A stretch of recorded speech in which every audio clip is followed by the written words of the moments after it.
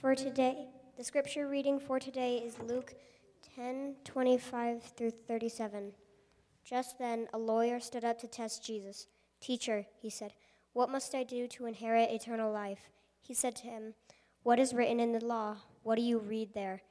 He answered, "You shall love the Lord your God with all your heart and with all your soul and with all your strength and with all your mind, and your neighbor as yourself." And he said to him, "You have given the right answer. Do this and you will live." But wanting to justify himself, he asked Jesus, "And who is my neighbor?" Jesus replied, "A man was going down from Jerusalem to Jericho and fell into the hands of robbers, who stripped him, beat him, and went away, leaving him half dead. Now by chance a priest was going down that road, and when he saw him, he passed by on the other side.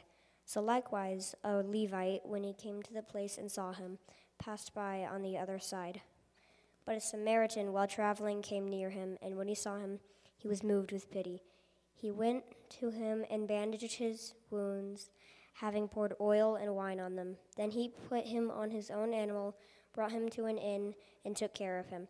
The next day he took 2 denarii and gave them to the innkeeper and said, 'Take care of him, and when I come back I will repay you whatever more you spend.' Which of these 3 do you think was a neighbor to the man who fell into the hands of robbers?" He said, "The one who showed him mercy." Jesus said to him, "Go and do likewise." The word of the Lord.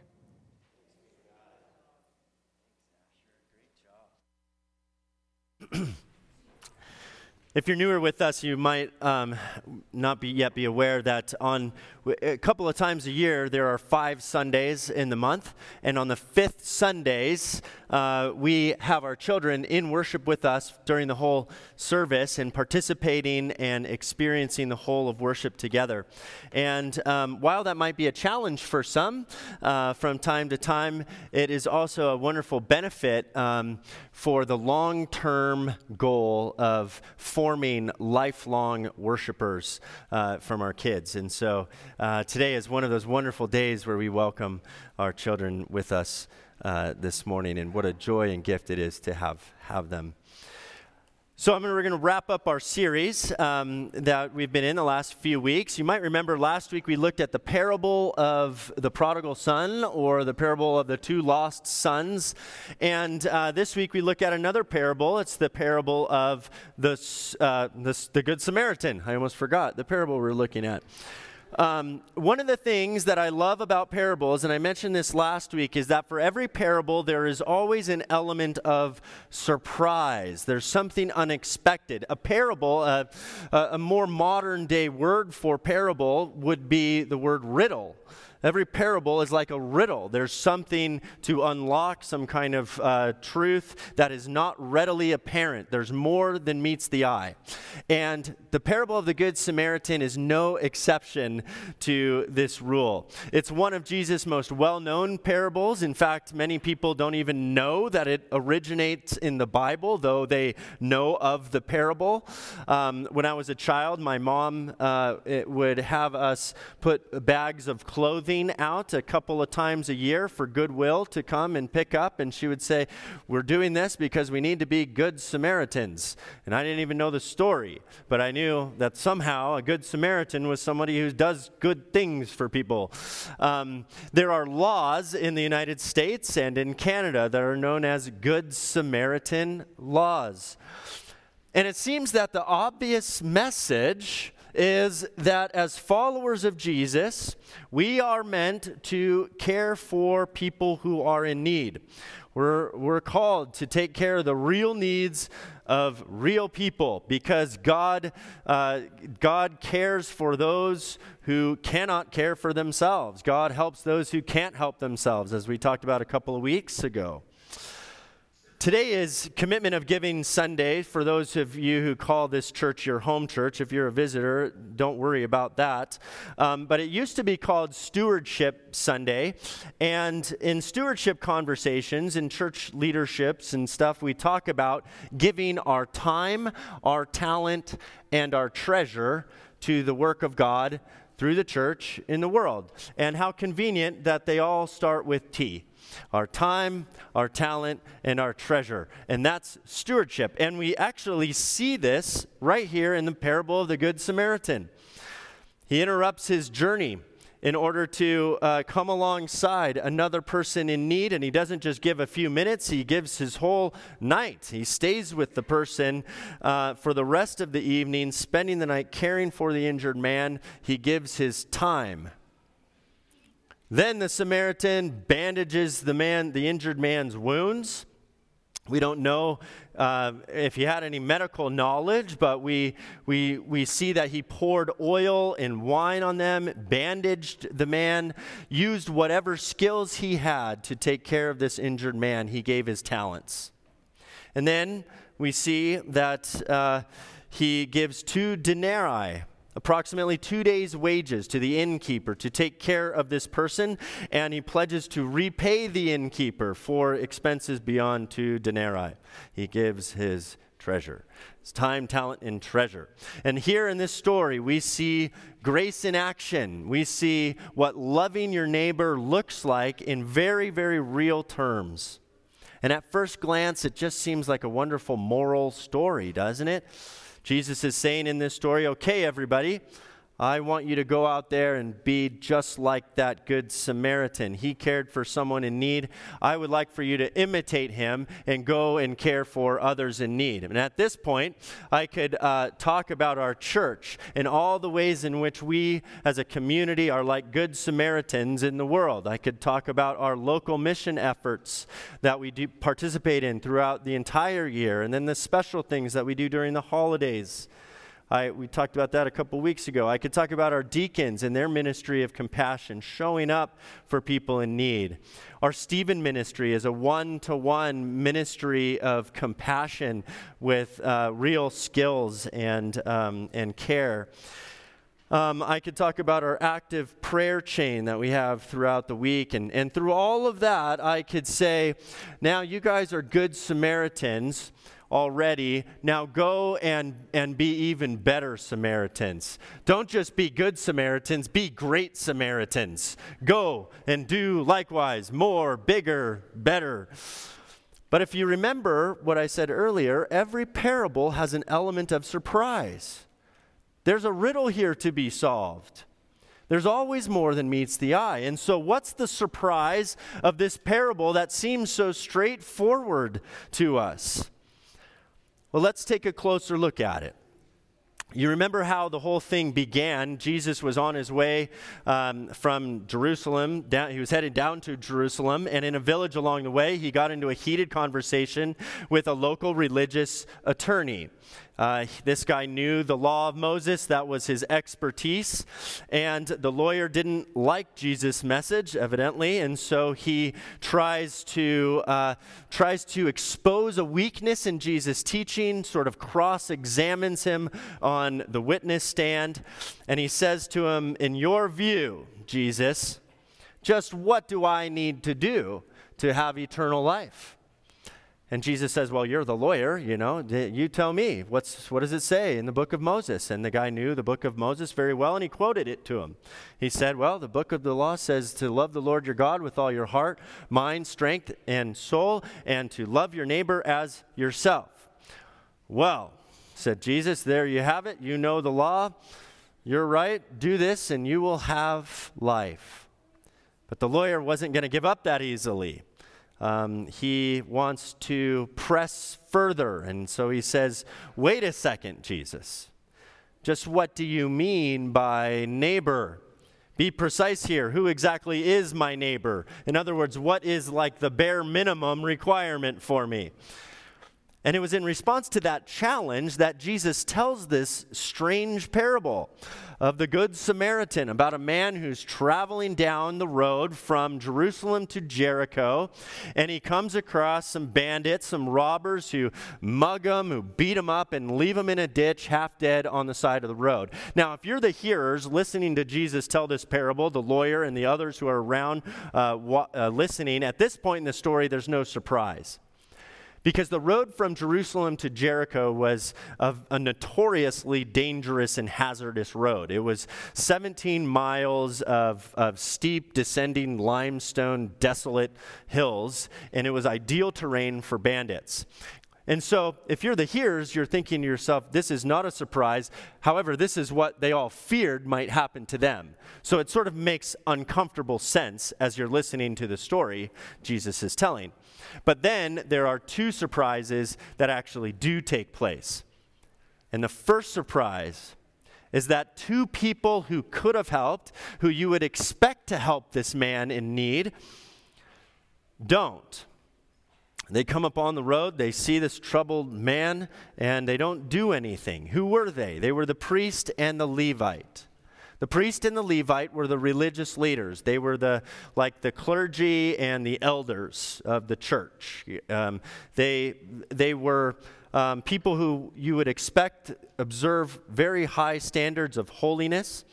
Many of them lived in the rural areas around Jericho, and they commuted to Jerusalem. And so these good guys, for whatever reason, maybe they thought that, this person's unclean, I'm going to get in trouble if I get near them, or maybe they have religious duties that they have to get to. Jesus doesn't tell us why, but they go to the other side, and they ignore the person and avoid him. And that's the first surprise. The second surprise is that the one who we would expect to do nothing, the last person in the world who we would count on for help, is the one who, in fact, bravely shows up and rescues the injured man. Down the road, Jesus says, along comes a Samaritan. Now, Jesus is, of course, Jewish. The religious leaders are Jewish. The lawyer who he's talking to is a Jew. Even the characters in the parable are Jews. The priest, the Levites, almost certainly the injured man, maybe even the robbers, it doesn't say.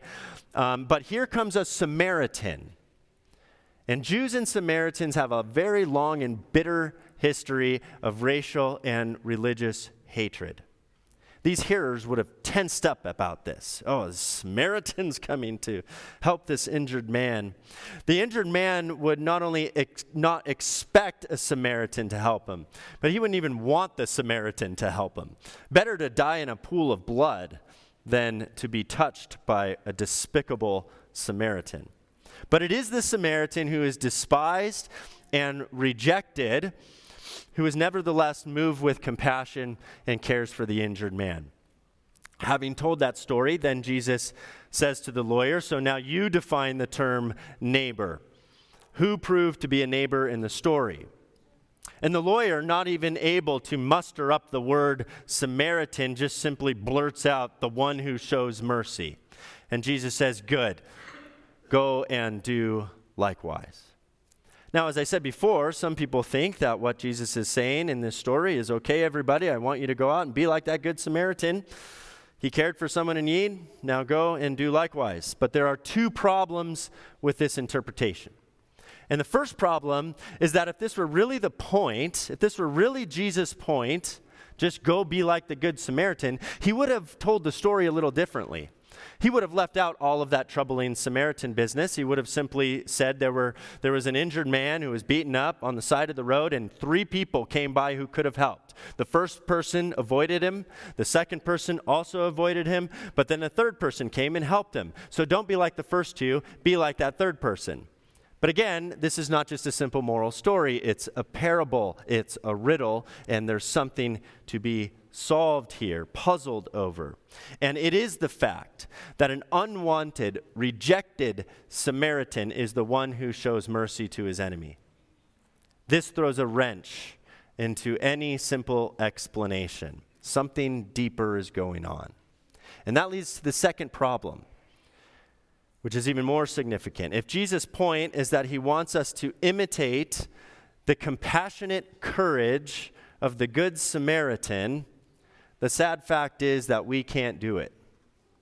We can't do it on our own strength. We can't just think our way into living like the Good Samaritan with a nice moral story. Now just go pull up your bootstraps and add an extra dose of human effort and you're on your way. But try with all your might and you will end up with compassion fatigue. This is a very real thing that we really saw come to the surface during the pandemic among many in the medical community after caring for so many people. One commentator put it like this. He said, if we're going to be good Samaritans, then this will mean more than a change of mind. It will take a change of heart. And that's what this parable is about. It's about a change of heart. So then the question is, well, how do I get that changed heart? How do I get a transformed heart that doesn't fatigue in this way? There's a researcher, a professor of sociology at Princeton University by the name of Robert Wuthnow, and he did some research on why some people are compassionate and generous and others are not. And through his research, he found out that for many compassionate people, something had happened to them. Someone had acted with compassion towards them, and that experience changed their life. It changed their heart. It changed their outlook on life. And so he tells a story, Wuthnow does, about a man by the name of Jack Casey. Jack Casey is still to this day a volunteer rescue squad worker, paramedic. And he had very little reason to be a good Samaritan. Jack was raised in a very difficult home, the son of an alcoholic father. He once said, all my father ever taught me was what I don't want to be like when I grow up. But something happened that changed Jack's life, changed his heart. He was having surgery one day. And he was about to go under anesthesia, and he was scared and frightened about this. And the surgical nurse reassured him. She was standing right there, and she had compassion. And she said to him, don't worry. I'll be right by your side, no matter what. I'll be here on the other end of this surgery, and you're going to be just fine. And when Jack woke up, she was true to her word, and she was right there. And it comforted him. Years later, Jack, as a volunteer paramedic, was called into the scene of an accident. A man was pinned underneath in his truck, upside down. And as Jack was trying to get him out of the wreckage, gasoline was dripping down on both of them. The rescuers were using power tools to cut the metal, so one spark could have set the whole thing on fire. Jack remembered what had happened to him long ago on that table, on that operating table, and how the nurse comforted him with her words and stayed with him. And so he did the same thing for the truck driver. Don't worry, he said. I'm not going anywhere. I'm going to be with you, and I'm going to be here this whole time. When I said that, Jack remembered later, he said, I was reminded of how that nurse had said the same thing, and she never left me. Days later, Jack visited this injured man in the hospital, and the truck driver said to Jack, he said, that was the most foolish thing you could have ever done. We could have both burned up in there. Why in the world did you do that? And Jack said, I just couldn't leave you. Something had happened to Jack Casey that transformed his heart, changed his life, made him into a good Samaritan. Back to the parable for a second. Notice Jesus' twist. The lawyer's question, who is my neighbor, Jesus has taken that question away from him and has given it to the man in the ditch. Who is his neighbor? That's the question. Jesus asks the lawyer not to identify with the priest, not to identify with the Levite, not even to identify yet with the Good Samaritan. He's asking the lawyer and you and me, the hearers, the readers, to first and foremost identify with the person in need of mercy. In verse 33, it says that the Samaritan, when he saw this man in need, was moved with compassion or pity. That word there is the Greek word, it's called splankthnon. It's a very strange word, and it's the word that is most often used to describe the emotional state of Jesus. When you hear that word splankthnon, you think Jesus. In other words, the reader is meant to see the Samaritan as the Christ figure, the protagonist in the story, and the guy on the side of the road, the everyman without a name, the you, the me. In other words, we're the person in the ditch, the one who lies helpless and wounded beside the road, the one who needs to be rescued. And Jesus is the Good Samaritan, moved with compassion for us, has come to save us and to give us life, despised and rejected, lifts us into his arms, takes us to the place of healing, pays the price for our healing and restoration. And so the question is not the lawyer's, what is the definition of neighbor? The question is, who has been a neighbor to you? Jesus Christ has been a neighbor to you. The crucified one has been a neighbor to you. We are first that wounded man, and when we see ourselves there, in that part of the story, it is only then that we are able to be moved with compassion to come alongside another in need. It is his mercy that makes us merciful. When I think about where we as a congregation, I'll wrap this up here, where we are today and where God has led us through these last couple of years, during looking back on the crisis of COVID-19, not that we're out of it completely, but for a minute there, all of the churches here in Salt Lake Valley kind of felt like we were all kind of beat up, half dead on the side of the road. And by God's grace and God's mercy and your faithfulness, we not only survived that experience, but God did good things, wonderful things during that time that allowed us to thrive and even to come out the back end of this stronger than we were before. This is a grace. It's a grace that many churches have not been able to enjoy. And so in light of this, I'm asking myself the question, what is God calling us to do in response to this grace? How can we as Mount O come alongside maybe some other churches or another church in our valley who has not weathered the storm or the beating, to mix metaphors as well? And how do we be good Samaritans to our brothers and sisters in Christ? Again, it begins with gratitude for the grace that has come to us. And so if God is calling you to come forward to offer your gift into the basket, offer yourselves in service to God, you're welcome to offer your treasure, the commitment of giving card, your time and talent inquiry. If you're not part of this church, if you're a visitor, maybe God has put something on your heart that you're called to out beyond this church. Maybe it's a particular person or a thing. Write that on a piece of paper. Use a pseudonym if you want. Make that your offering. Whatever it is, may it not just be a mindful activity, but an offering that comes from a heart that has been transformed by the one who saw you in a ditch and came to rescue you. God, we thank you for your grace and mercy. We thank you that you have rescued us from so much confusion about who we are, about who you are, about how we show up in the world. Lord, you make all that clear for us in Jesus Christ, that we were born into love and we're born for love. And all of that has been put on full display in the giving of your Son, Jesus Christ, who with compassion came and lifted us into his arms. And so we thank you for our salvation. May we always remember who we are and who you are. And may that transform our hearts so that we can show up as people who don't just try to be compassionate, but as people who are compassionate because we're filled with you. In Jesus' name, amen.